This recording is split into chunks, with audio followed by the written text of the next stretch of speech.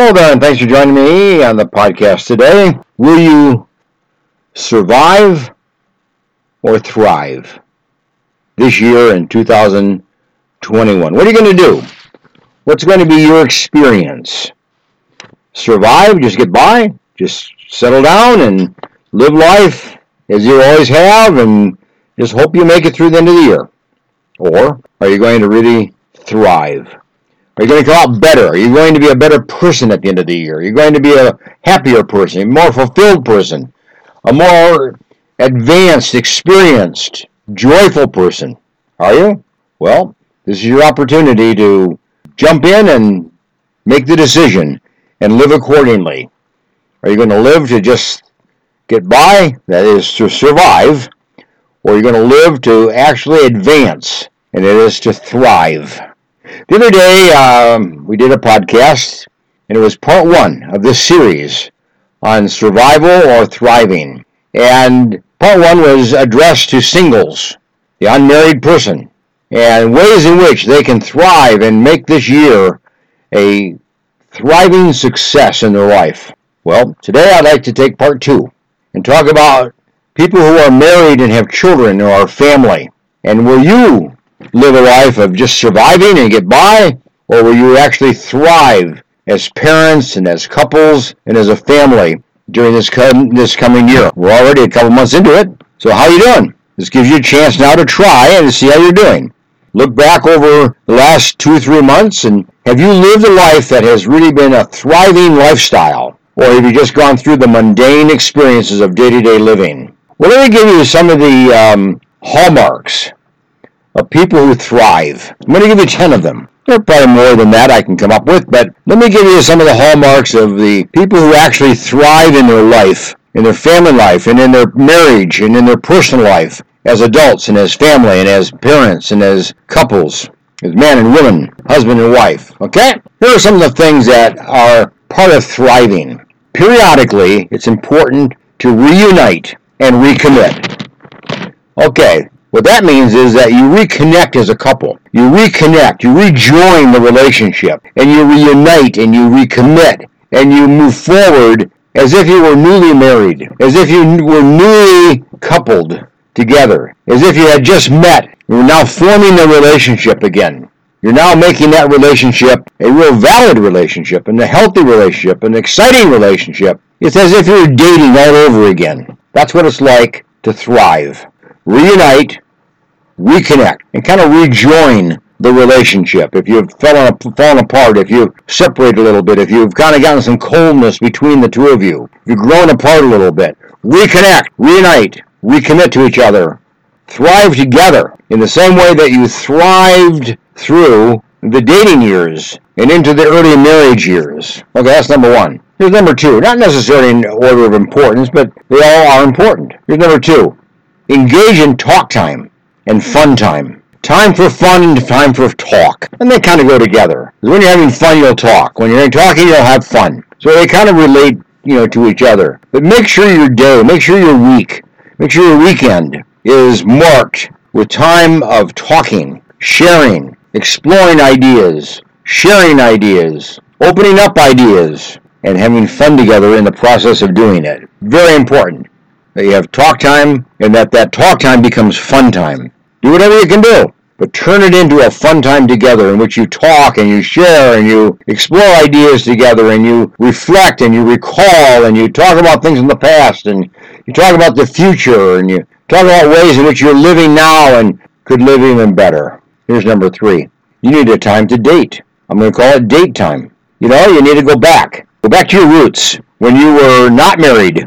You didn't have children, and you were just dating together. You were exploring your relationship. You were considering whether the two of you should marry and become a family. Well, do it again. Have date time. Have exciting date times. Have hilarious date times. Have creative date times. Do things that would just explode the happiness of the other person. How creative can you be to find something to do as a date and then enjoy it? So it's a time of laughter and a time of great joy and pleasure. Date time. Okay, here's the next one. Road trips. Take road trips together. Now that may be you'll just go across town. That's a road trip. Maybe you cross the state. Maybe you'll go a day's trip. Maybe you'll travel 2 days and then come back. Road trip doesn't necessarily have to be a week or 10 days at a time. A road trip could be fun and enjoyable and memorable, even if it's for a day or 2 days. But get on the road and drive and go somewhere. Explore the world around you. Explore the countryside. Explore the mountainside. Explore the ocean side. Explore the lake. Get whatever opportunity you can create for yourself and enjoy it. Go to a movie, but go to a movie house in another town. Drive there. Go to a play or go to a concert, but in another town so you have time on the road together. You can travel together. You can talk together. You can share together your experiences and what you learn from that event. Road trips are very important. You build relationships in a car. You talk, and then you enjoy an activity, an event, and then come back and talk about it and enjoy it together. Here's another point. Table games and puzzle time. You know, a lot of people don't like to play games. But what really is true, though, is that everyone likes to play a game, but there are only certain games that people like to play. Find the games that you like to play and then play them. Find the kind of puzzles that you like to put together and put them together. But it's a together event. It's an activity together. To play a game, you can involve the kids. You can involve others. But the two of you enjoy a table game together and a puzzle time together. But pick something that you both and all of you enjoy doing. It's a memorable time. You'll think back and you'll remember times that you were together around the table playing a game and putting a puzzle together. That calls for coordination. That calls for event that you think through and do together and achieve success together. Here's another event. Here's another suggestion. Try a new business venture. You know, you've been married for a while. You're working, you have your jobs. Maybe you'd like to try a venture, a business of some kind. Not necessarily where you stop what you're doing for work, but maybe you'll create another kind of venture. Maybe you'll sell some kind of vitamin, or maybe you'll sell some kind of clothing, or maybe you will join some kind of a club where you together market some kind of a product, or whatever that might be. Get into a business venture together. Form a company, form a corporation. And then have fun building a business together. Maybe over the course of time, 5 years, 10 years, maybe that little business will grow and that will become your business for your retirement. Maybe it will only be a hobby. Whatever it is, think about the idea of doing a business together and then enjoy it and create it and try to make it successful. To make sure you thrive, reflect and meditate. You know, that means take time together, take time alone, where you just reflect.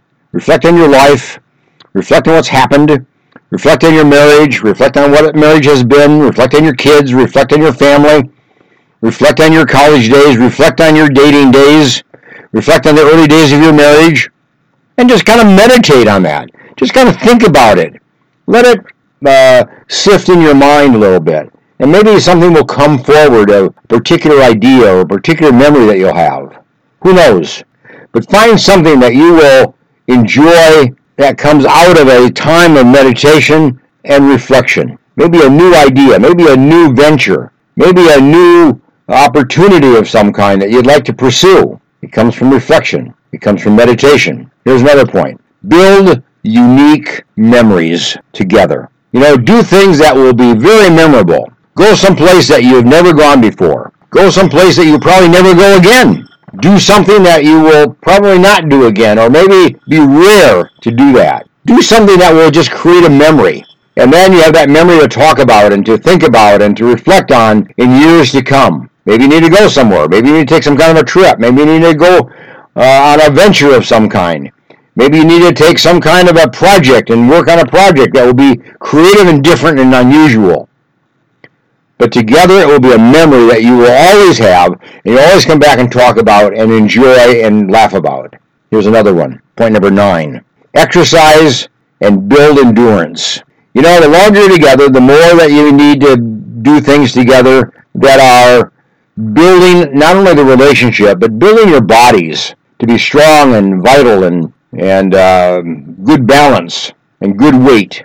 So exercise, build endurance. Run, walk, bike, swim, stretch, lift, weight lift, do push-ups. You know, whatever it is that you need to do, and do them together. It would be helpful to do them together. It's kind of an activity that you can build a relationship around. but exercise and build a sense of endurance so that your health is improved and you'll have a longer life to live. You'll have longer time to enjoy together, but you'll have activities that you can enjoy together. And here's number 10. Read and discuss. You read a book, she reads a book. Kids read a book, whatever. Get a book and read. Get a magazine article and read. Get some kind of a quote, a phrase, and read it, and then discuss it together.